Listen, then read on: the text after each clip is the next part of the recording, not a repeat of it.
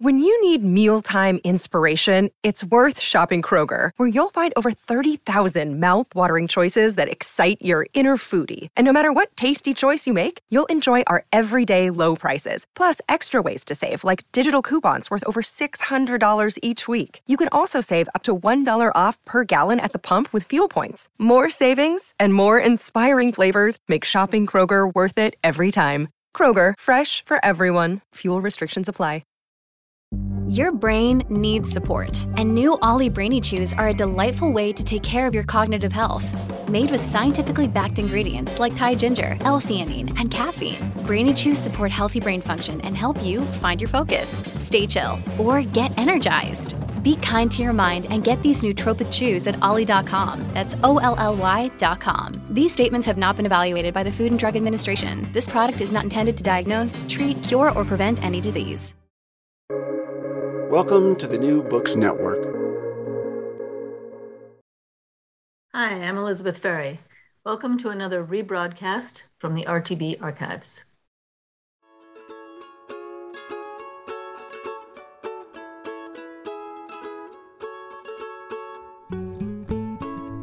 From Brandeis University, welcome to Recall This Book, where we assemble scholars and writers from different disciplines to make sense of contemporary issues, problems, and events. I'm John Plotz, and our RTB virtual guest today is the poet and naturalist Elizabeth Bradfield, who's the author of several amazing books, including Toward Antarctica, Once Removed, Approaching Ice, Interpretive Work, and a recent collaborative work called Theorem. She's my colleague, my amazing colleague at Brandeis University in English and Creative Writing, and she's also founder and editor-in-chief of Broadsided Press. And for the past 20-some years, she has also worked as a naturalist and guide. So Liz, hello. And Hi. Hi. Thank you so much for doing this from your cozy Cape Cod Erie. My pleasure. Thanks for inviting me. Yeah. So Liz, I should say this is another installment of our Books in Dark Times series, which asks what books we turn to for guidance and sustenance and engagement at moments like these. And the series as a whole takes its inspiration from Hannah Arendt's idea in Men in Dark Times that, even at the darkest moments, you can find sustenance from the thought that things, have been better and will be better in the future. And just a reminder that the question we're asking you today, we're also asking our listeners as well. So we want you to think about what sustains and engages you, what pushes and prods you, and maybe, what makes you want to get out there and do things in the world again. So Liz, can I just start off with some of those general questions I started you with in advance? Like, what books give you comfort and why? Comfort or joy and why?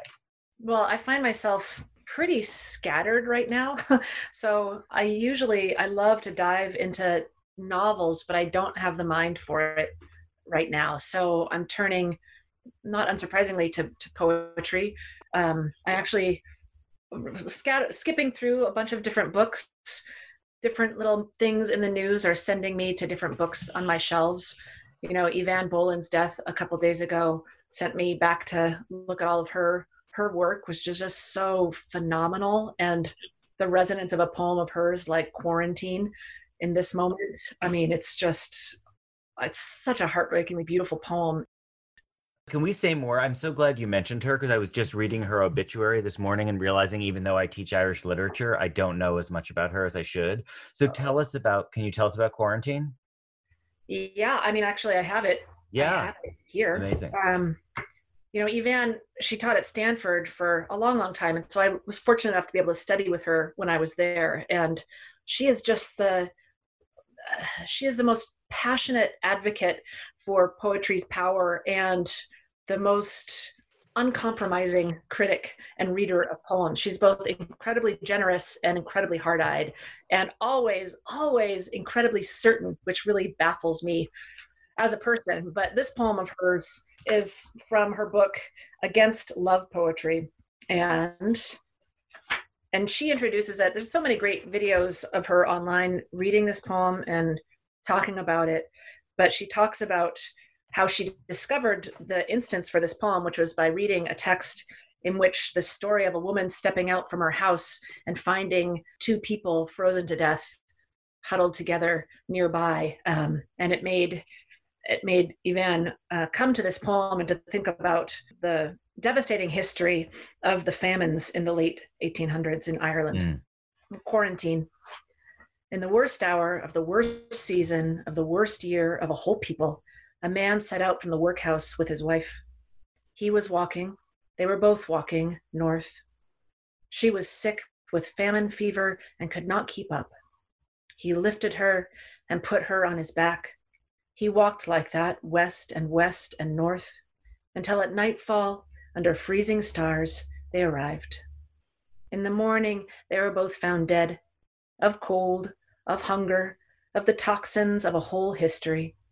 But her feet were held against his breastbone. The last heat of his flesh was his last gift to her. Let no love poem ever come to this threshold. There is no place here for the inexact praise and the easy graces and sensuality of the body. There is only time for this merciless inventory. Their death together in the winter of 1847, also what they suffered, how they lived, and what there is between a man and woman, and in which darkness it can best be proved. Wow. Liz, that's amazing. Almost broke down crying in the middle of reading that. Thank you. What does the word proved mean there in that final word? I've been baking a lot, so I think about proofing. And is it that sense? Being proved, tested, attested? Yeah, I mean, in the way that tested, I think, right? I mean, yeah. If you were sick and starving and huddled together outside to have, to have the last act of your life. Yeah. Sorry, it's making me cry. No, it's an amazing poem. Generosity, to be one in which, in times of trouble, to have love be your final gesture. It's just, I think that's what she means. Yeah, that's incredible. When we talk about Irish literature, we talk a lot about the Troubles and how the Troubles is a word for one time in Ireland, but it could be a word for like many decades in Ireland. Like there's a lot of troubles there. Yeah, for sure. I love the way Yvonne Boland, she brings together the personal details of lives, but she doesn't ignore the historic political context that shaped them. And so there's bridging of, it's not quite confessional, although that's in some of her poems, but this awareness of how the personal is politicized, or how politics shapes the personal, and it's done in such a beautiful and natural way. It's not forced at all in her poems, but again and again she finds the right moment to turn that screw and let us really examine how these things work with each other, really. Do you know this woman, Maeve Binchy? I'm just reading Circle of Friends. Yeah. She's amazing.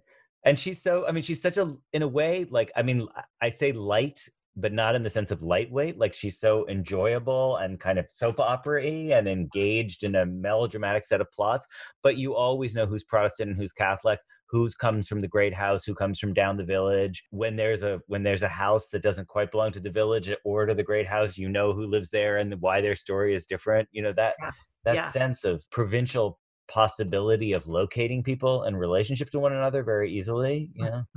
Yeah, I think about just listening to that and thinking about it, that I think it's one of the things that I love about living where I do, living out here on the Cape in Truro, in Provincetown. And I feel like I'm able to map that much more acutely than I would be in a larger community. You know what I mean? The person who's checking out my groceries is also an amazing artist. And I know that, because the town is small, or who has a summer home and how are they buying the influence for you know what I mean? All of those power dynamics and the services and disservices of a community feel really visible. Yeah. So Liz, are you a fan of any of these books that kind of poetry that like Winesburg, Ohio or something, or Spoon River anthology rather, like poems that just kind of like summon up a whole set of people and their relationship to one another? Yeah. I love a project book, a book of poems. That I always read books of poems start to finish, like as one would a novel. And I enjoy that unfolding. And I love a book that has a real focus, whether it's a community or, a set of obsessions or a historic figure.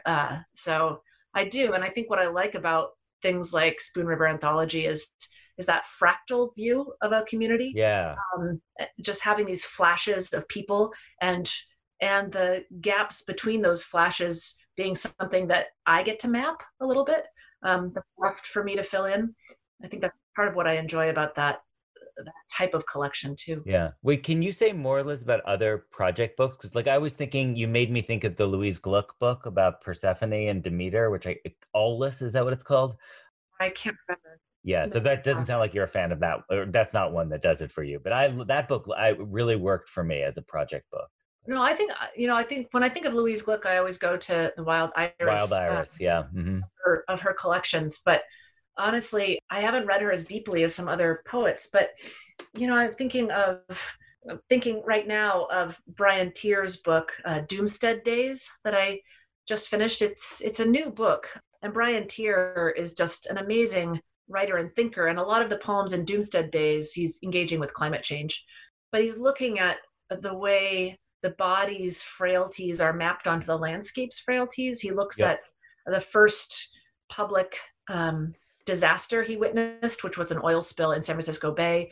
He talks about his own illness and the pharmaceuticals in his body entering into the world, and just this mix of the permeability of the self and the world. And a lot of his poems are composed on these long walks. When we go through high school, we get taught about like the different forms of poetry: lyric poetry, epic poetry, dramatic poetry. Is that length point you're making, like, are all of the poems you're talking about, would you call them lyric, or do you think there's a way in which the longer poem kicks into a different genre? Or, I guess I don't know if people even write epic poetry nowadays, but. Well, sure. You think about Derek Walcott's Omeros. Yeah, I was thinking about that. It's not just a project book, right? That is a poem. Yeah. It's a poem. And Merwin's The Folding Cliffs. I mean, that's amazing. Looking at early contact Hawaii and the devastation of leprosy on the islands. The Folding Cliffs. Wow. Okay. Mm-hmm. Yeah. It's an amazing book. Yeah. But so those are deliberately epic, sort of book-length poems, right? But then you're talking about, I don't know, lyric piled on lyric or something? Yeah, I think often that happens. And I think, when I was in graduate school, one of my teachers was Linda McCarriston, and she talked a lot about the lyric impulse versus the bardic impulse. So not thinking of lyric as a short thing necessarily, but the lyric as the self reflecting upon the self, whether it's in resonance with a cloud or whatever.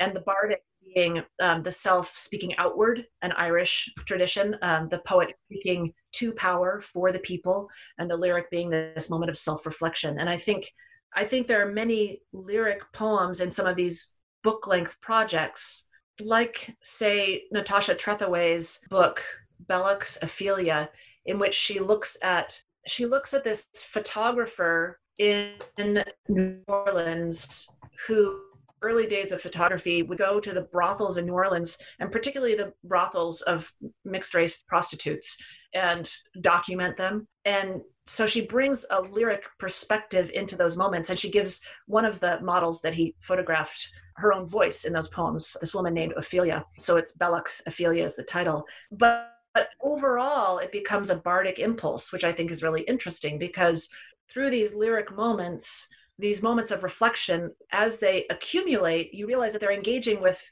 how were these experiences shaped and what are the political realities for these figures as well. And so I think they're kind of doing both, Yeah.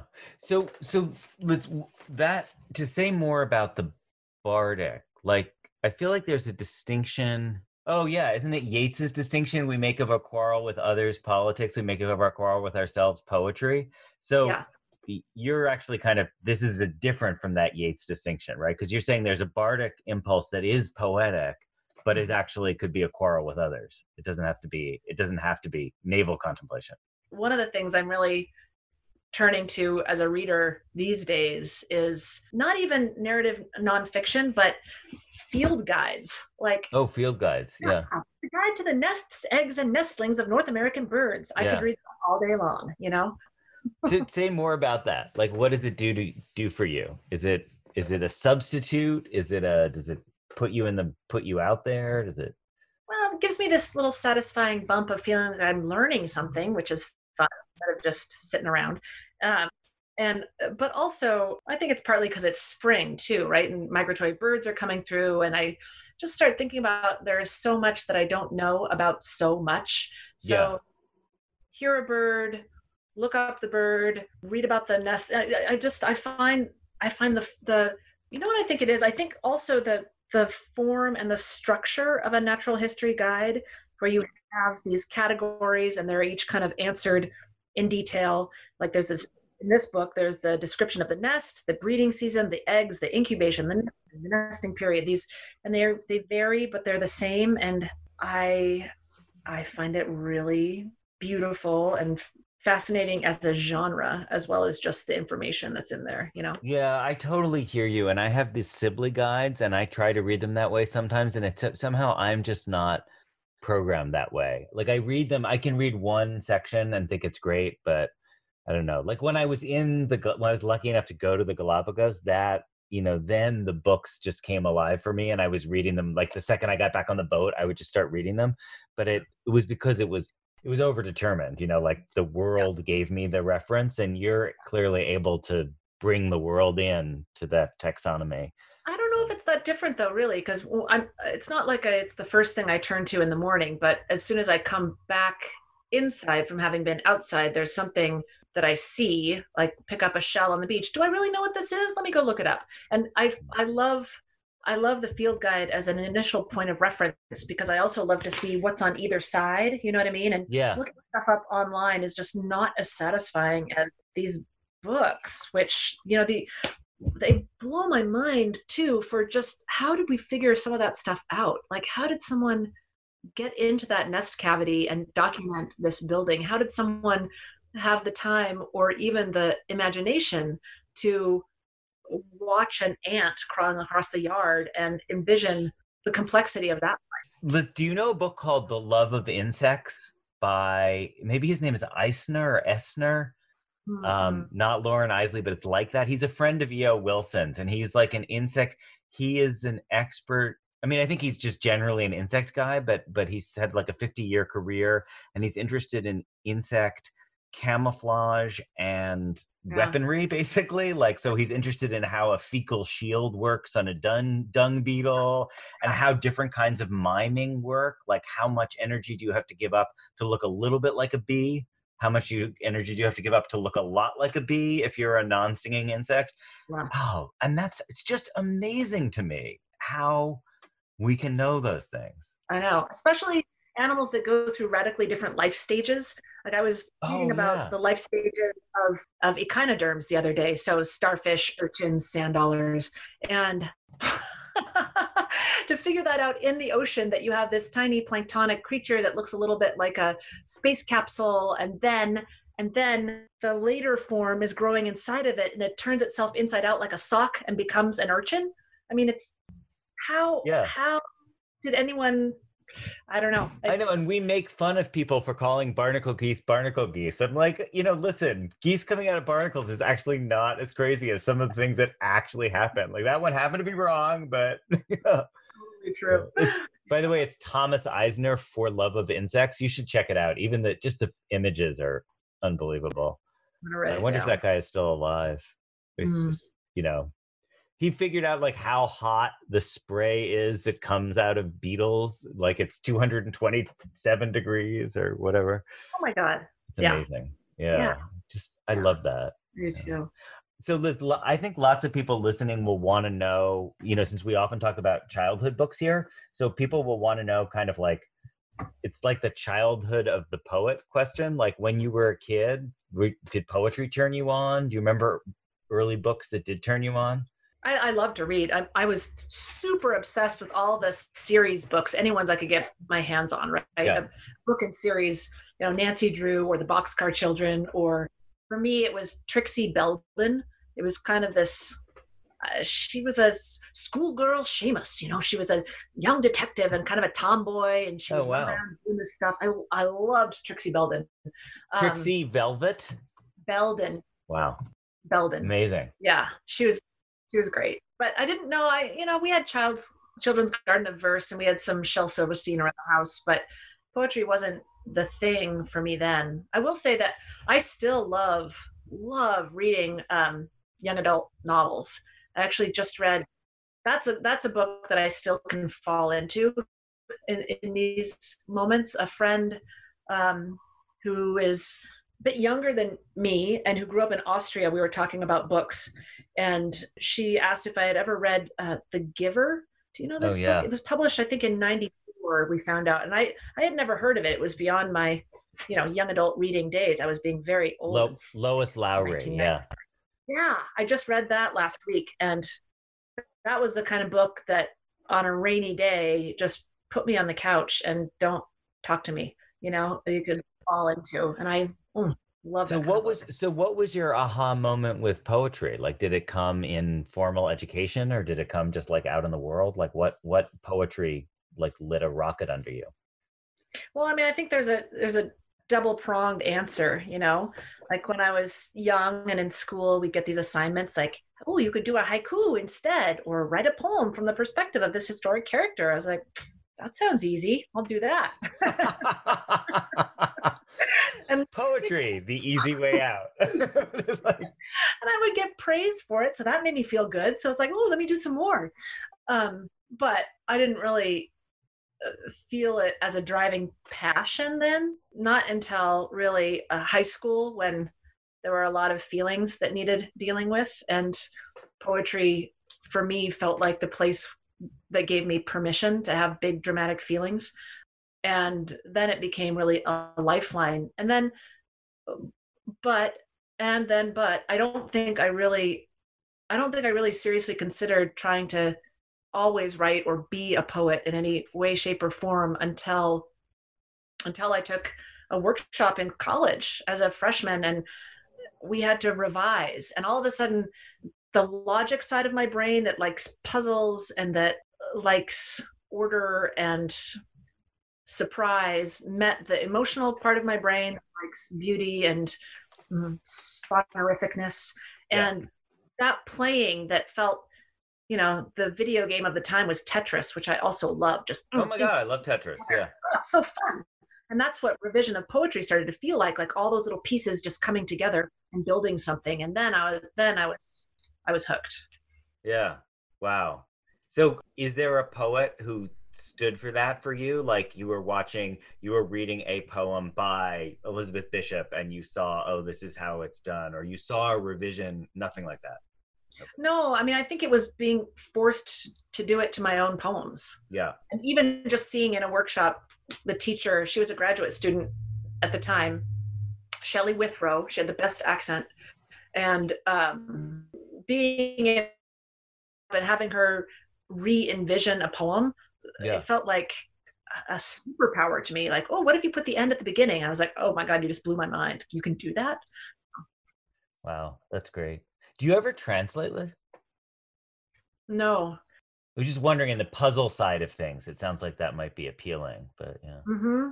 Unfortunately, I mean, I have rough Spanish and rough Italian, but I don't have a depth of knowledge of another language. And yeah, I think that energy, that puzzle solving energy in relation to poetry is maybe more what I put into Broadsided and pairing the literary and visual and design mind too.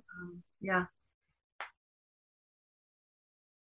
So Liz, maybe like a final question. I loved the way you talked about reading a sort of a whole book. So is there a book you want to leave us with? We sometimes call this the recallable book, which is basically like a book that, if this conversation got you thinking, what's the book you would pull off the shelf? You've actually given us a ton of different things, but, I wondered if there's one book that hasn't come up that you wanted to go to bat for. Yeah, I mean, it's so hard to pick one. There are so many books I think are amazing, but a recent discovery for me, a friend of mine, a former student actually, she recommended that I read one book by this author, and I did, and it was amazing. And then I got another by Leanne Simpson, and this book of hers, This Accident of Being Lost. And she is a First Nations writer from the greater Toronto area. But I think what I love about this book and she's a little bit punk rock. She's got a lot of attitude and swagger, and she also has a lot of self-questioning, and she's bringing in ideas of indigeneity and relationships. And there's so much complicated negotiation with lovers and friends and political moments and contemporary life. And how do you honestly live contemporary life with an awareness of genocide? And I really have been loving her work. Hey, Liz, can I put you on the spot? You don't have to do this if you don't want to, but can you read my favorite, my favorite poem by you that I know because I know it so well, is We All Want to See a Mammal. Is there a chance you could read that? You don't have to if you don't want to. I could read it. I could almost recite it, but I can't quite. Let me find it. All right. We all want to see a mammal. Squirrels and snowshoe hares don't count. Voles don't count. Something preferably that could do us harm. There's a long list. Bear, moose, wolf, wolverine. Even porcupine would do. The quills, the yellowed teeth and long claws. Beautiful here. Peaks and avens, meltwater running its braided course. But we want to see a mammal. Our day, our lives incomplete without a mammal. The gaze of something unafraid that we're afraid of, meeting ours before it runs off. Linnaeus was called indecent when he named them. Plenty of other commonalities: hair, live young, a proclivity to plot, but no, mammal, breasted and nippled and warm. Thank you, Liz. That was great. Wow, I love the tone you read that in. I never really realized quite how sardonic you it starts out. You're like, it's one of a series of what I call my cranky naturalist poems. Yeah, I like it because I feel like you're channeling those folks up at the side of the boat with their glasses, but you're kind of mocking them at the same time. That's like and I am one at the same time. And you are one of them, right? Yeah. I want to see a mammal. I catch myself doing that stuff all the time. Like, this walk is boring. If only I could. Yeah. I know. No, you really capture it. Well, Liz, thank you so much. So I'm just going to read the credits now and say that Recall This Book is hosted by John Plotz and usually by Elizabeth Ferry, with music by Eric Chaslow and Barbara Cassidy. Sound editing is by Claire Ogden, website design and social media by Kaliska Ross. And as you know, dear listeners, we do always want to hear from you with comments, criticism, suggestion for future episodes, and also with your own books in dark times. You can email us directly. You can tweet out at #BooksInDarkTimes or contact us via social media and our website. And so finally, if you enjoyed today's show, please, I'm begging you here, be sure to write a review or rate us on iTunes or Stitcher or wherever you get your podcast. You might want to check out other Books in Dark Time conversations and also conversations with such writers as Zadie Smith, Shishin Liu, and Samuel Delaney. So, Liz, thank you so much. I really appreciate it.